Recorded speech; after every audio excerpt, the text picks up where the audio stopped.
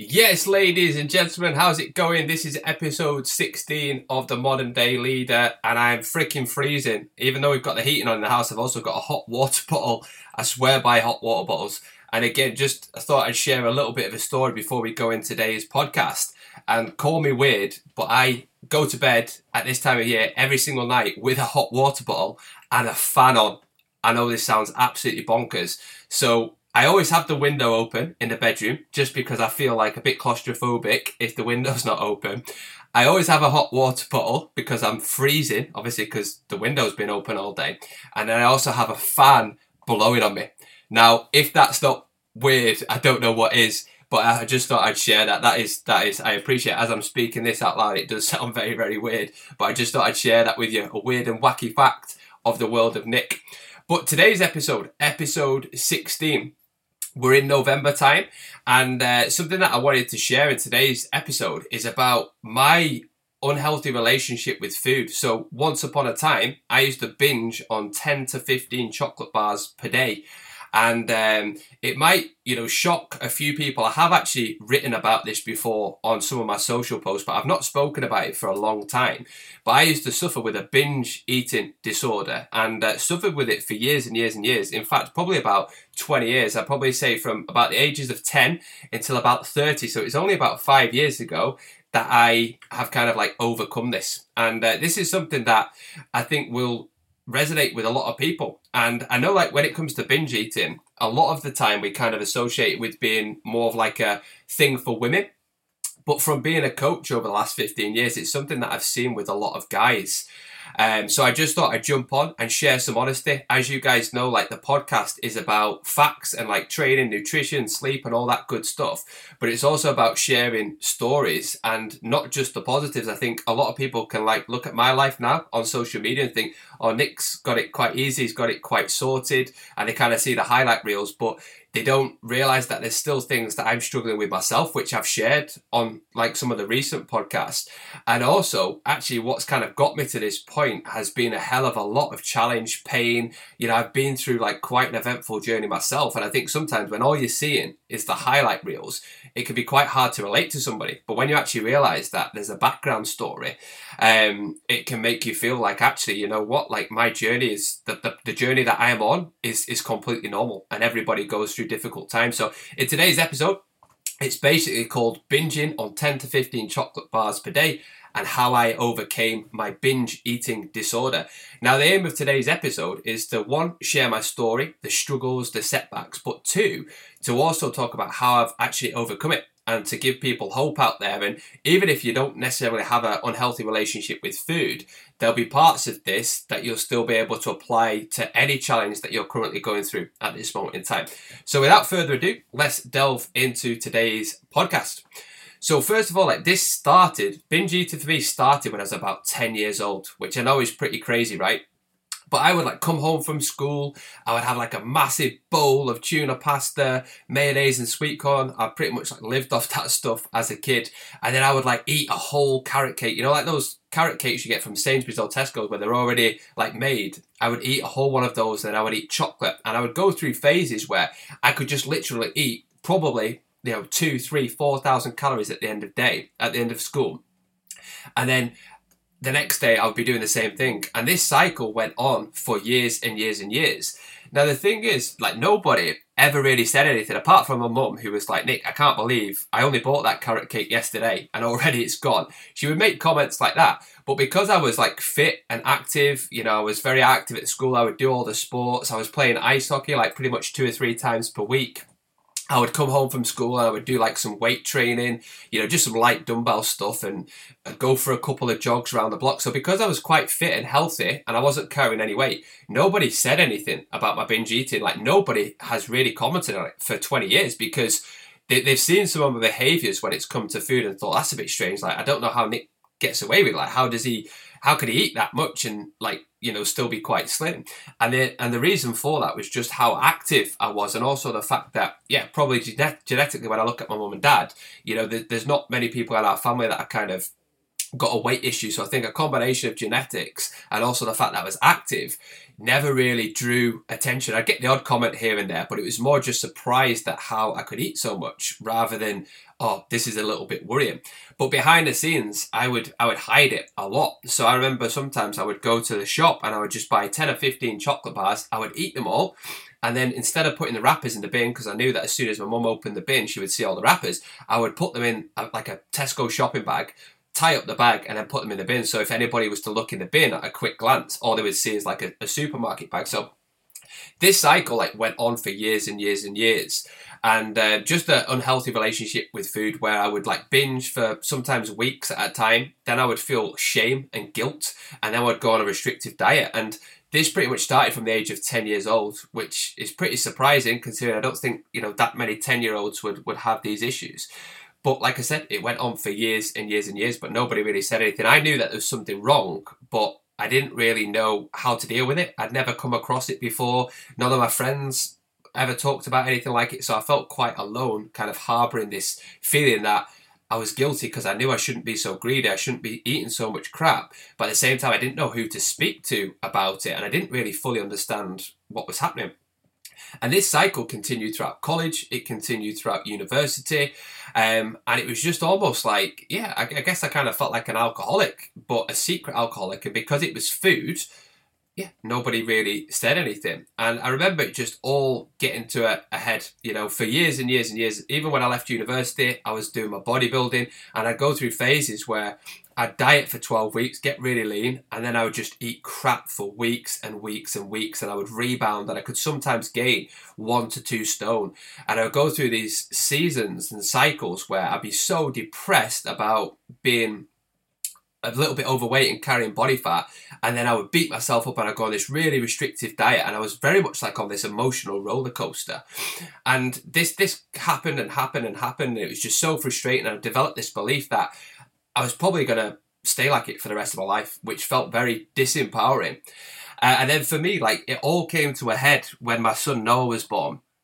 And I think he was about 2 years old at the time. And we went to Brighton on a holiday trip. And I was going through one of my bad binge eating periods where I was literally, I remember this holiday, I woke up and I ate like 6 cherry Bakewells, which sounds laughable. Like, some of this stuff, as I'm saying it out loud, sounds fucking, pardon my French, mental. But I actually just woke up and I went into this, I go on holiday and I just press the fuck it button where I just eat and drink anything in sight. And it's almost like I just didn't care anymore. It was like, I'm on holiday. Once I get back from a holiday, I'll start to neaten things up. This is what I've always done, and this is what I'll always do. And I'd eaten these 6 cherry Bakewells for breakfast, and I just passed out because, as anybody knows, when you eat a lot of sugar and a lot of food, you go into a food coma. And I remember just feeling terrible, like probably one of the lowest I'd ever felt in my life about 5 years ago. We were on this holiday in Brighton. I was in a food coma, and I remember Noah, who's just about walking at the time, just came up to me and just said, "Daddy, can we play football in the garden?" And I just literally said to him, I can't. And the reason why I couldn't was because I was in this food coma and I was in such a bad state mentally. And I'll never forget the look on his face. He just had this like sadness in his eyes, just like I just let him down, and this disappointment that, all he wanted to do was play with his dad. And I'll never forget that look, even as I'm speaking about it now, like I feel emotional about it, because for me, that was like the lowest of the low. Like, now all of a sudden my behaviour wasn't just letting me down, it was letting my family down. And after about an hour of being in this food coma on the sofa, I just said to all my family, I'm just going to go for a walk. I just need to get some fresh air. And I just remember walking for about 2 hours. And then I was in this field and I just broke down in tears. Like, there was nobody around. I just broke down in tears, and just this sense of like emotion, like literally I was just crying. I was sweating. It was like I was having this panic attack, and I just felt so low. I felt just, probably emotionally at my lowest, just like ashamed of who I was and what I was doing and how it was having an impact on people around me. And then I went back home. I didn't like show my face or anything. I just went straight in the shower, wiped down my tears, got dressed for the day and just pulled myself together. And I made a promise to myself, like, this was the last time that I was going to do this. Like, this is the lowest of the low. And I'm going to do something about it. And I decided that when I came back up that holiday to go and get some therapy because I wanted to understand things a little bit further. I wanted to explore like why I was having this unhealthy relationship with food. So I put up my hand, I reached out for help. I went into therapy, which was one of the best things that I could do, and quickly realized that food was never the issue. For me, it was an emotional thing. And one thing that I know now with absolute certainty for myself and with other people that I've coached over the years with, certain relationships with food, like unhealthy relationships with food, is that food is never the issue. It's an emotional thing. Whenever you go to extremes, it's always to do with your emotions. And for me, we kind of like tracked it back to like when my mum and dad split up, which was about the age of like 9 or 10, which is when everything started. And again, I love my dad dearly. But emotionally at that time, I blamed my dad. And the way I saw it was he was a person that I looked up to. My mum and dad split up and he basically left us. And we went from, being in a happy school to then my mum and dad splitting up, seeing my mum go through that kind of period, having to raise 2 kids herself, being taken out of one school and moved to a different area, a bit of a dodgy area. And that for me, I kind of blame my dad. And now I don't blame my dad because I realised that there was reasons, and now understanding my dad's story and everything that he's been through, I have empathy and compassion. But as a child, I just lost trust with my dad and I lost trust with the world, and therefore, like if things happened outside of my control and it upset me emotionally or I felt like I was let down, I would use food as my coping mechanism. And this could be food for anything. So if I was sad, I would use food to cover up sadness. If I was happy and joyous, I would use food to celebrate that. And if I was bored or lonely, I would use food. So you can see pretty much all those emotions from positive to negative to neutral. I was using food as a way of like covering up stuff, either suppressing stuff or distracting myself from things. And when you think about how many times you're going to experience those emotions, I still experience those emotions on a weekly and a daily basis pretty much. But now I'm aware of it. I use different things to be able to cope with those emotions. So that was a big, big turning point for me. Going through therapy and realizing food was never the issue. It was an emotional issue. And that, as soon as I realized that, it's like, oh my gosh, it almost like being, oh wow, like this all makes sense. And that realization in itself probably had the most profound issue.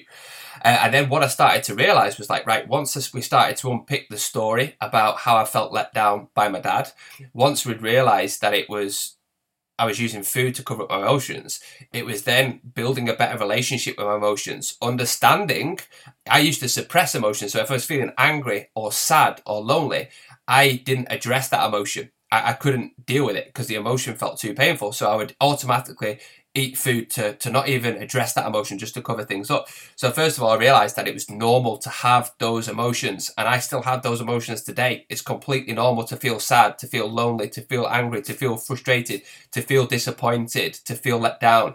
That's normal. And just by recognizing that it's okay to feel like that was a massive weight off my shoulders. Then it was like, when I feel these emotions, how can I like label the emotion that I'm feeling and actually address it rather than avoid it, address how I'm feeling. And then the third thing was like to put things in place. So for me, like some of the things that I do now is 1, recognize how I'm feeling. That in itself makes it 50% better. 2, to write down, to journal. Like I keep a journal every single day of things that are happening that are positive, things that I'm struggling with. That's very, very helpful. 3, like going on a walk each day so that I can just process what's going on. And I think really, if I had to summarize this, it's 2 things. 1 is just having the awareness of what goes on. That in itself has been a game changer. And then 2 is actually handling emotions when they come up rather than avoiding them. So they were the biggest things. And then to this date, pretty much 5 years, my relationship with food has gotten so much better. There are still times where I obviously overeat. And the thing with food is, it's not like alcohol or smoking. You don't need to smoke, right? You don't need alcohol. So therefore, I'm not saying all these problems, by the way, and these addictive kind of behaviors, they're all as hard to overcome as each other. But with food, you obviously need food to survive. So, food is ever present. I have to eat food every single day. Otherwise, I'm not going to survive. So I definitely think that side of food can be trickier for people. because it is something that we actually need. And again, full transparency, there's still times where I overeat, but for me, there's a difference between overeating food and having a good time, like say on Christmas Day, where you might have like 5,000 to 6,000 calories and you're just enjoying it, versus using food to cover up emotions, to binge, to shame, to self-sabotage. And for me, when I overeat, it's just because I've overeaten. It's not to do with like what I used to do in the past. So yeah, I just wanted to be honest and open and just share that story, because as I've been coaching for 15 years, you know, this is something that I've realized that a lot of people struggle with, not just the ladies, but also the guys. And I think the more that you suppress things, the more that things build up. So by actually being honest with yourself and your emotions, you can then start to build a better relationship with yourself. And I honestly believe the reason why my life has changed so much, particularly over the last 5 years, is my ability to look at myself and to not be critical. There are times when I'm still critical, but to quickly recognize when I'm being critical, that I'm human at the end of the day. And, you know, I'm trying my best, and that there are things that I could improve on all the time. But rather than like blaming and shaming myself, just being curious and learning with each new challenge that comes up, seeing it as like a puzzle rather than a fault of me, just seeing it as like a mental puzzle that can be solved. And that has allowed me to thrive in so many areas, not just to overcome some of the things that I've mentioned today and in previous episodes, but to overcome problems and challenges in business, problems and challenges in relationships, in a whole manner of things. So yeah, for me, therapy and just being open and honest about it has been like probably the way that I've handled it. So yeah, just wanted to share that. I'm not sure if it's helpful or not. Would love to get some feedback, like if this podcast has resonated with you in any shape or form. And it, like I said to you at the beginning, it might not necessarily be binge eating. For you, it could be alcohol. Alcohol is a big one for guys. So many guys at the weekends go out and get absolutely battered on alcohol, or have like a couple of beers every single night. Alcohol is a big one. Drugs can be another one. Smoking, food, porn, like there's so many different things that guys will use to cover up emotions. And I appreciate it's quite a vast and broad topic, and also quite a hard one when especially when you're surrounded with guys. Like a lot of my life I was surrounded with like quite alpha guys who are very much like cover up your emotions, like don't show your weaknesses is a bad thing. Whereas actually I recognize that being open, being vulnerable, and actually addressing these things that are in inverted commas so-called weaknesses actually turns into your superpower. And I honestly believe that because I've got such a good emotionally good understanding of myself and everything that I've been through, I can see that in other people, and I'm able to help other people. I honestly believe that the struggles that I've been through and what I've overcome has now become my superpower, because I've walked the walk. I've been in the shoes of pretty much all my clients. I know what it's like to struggle. I know what it's like to not like my physique. I know what it's like to have no confidence. You know, I know what it's like to try and keep in shape when you've got kids. Like I've walked the walk. So that for me is why I became a coach, because I realized that by me overcoming my stuff, I could empower people to do the same with their stuff. So yeah, let me know what you thought of that episode, guys. Always love to hear from people. Like when people tag me in the podcast or they drop me a message, like it means the world to me. So yeah, feel free to drop me a message. Feel free to tag the podcast. And as always, any questions, feel free to drop me a message. My email is nick@lepfitness.co.uk. Or if you prefer to just send me a message on Instagram, just search for LEP Fitness or Nick Screeton.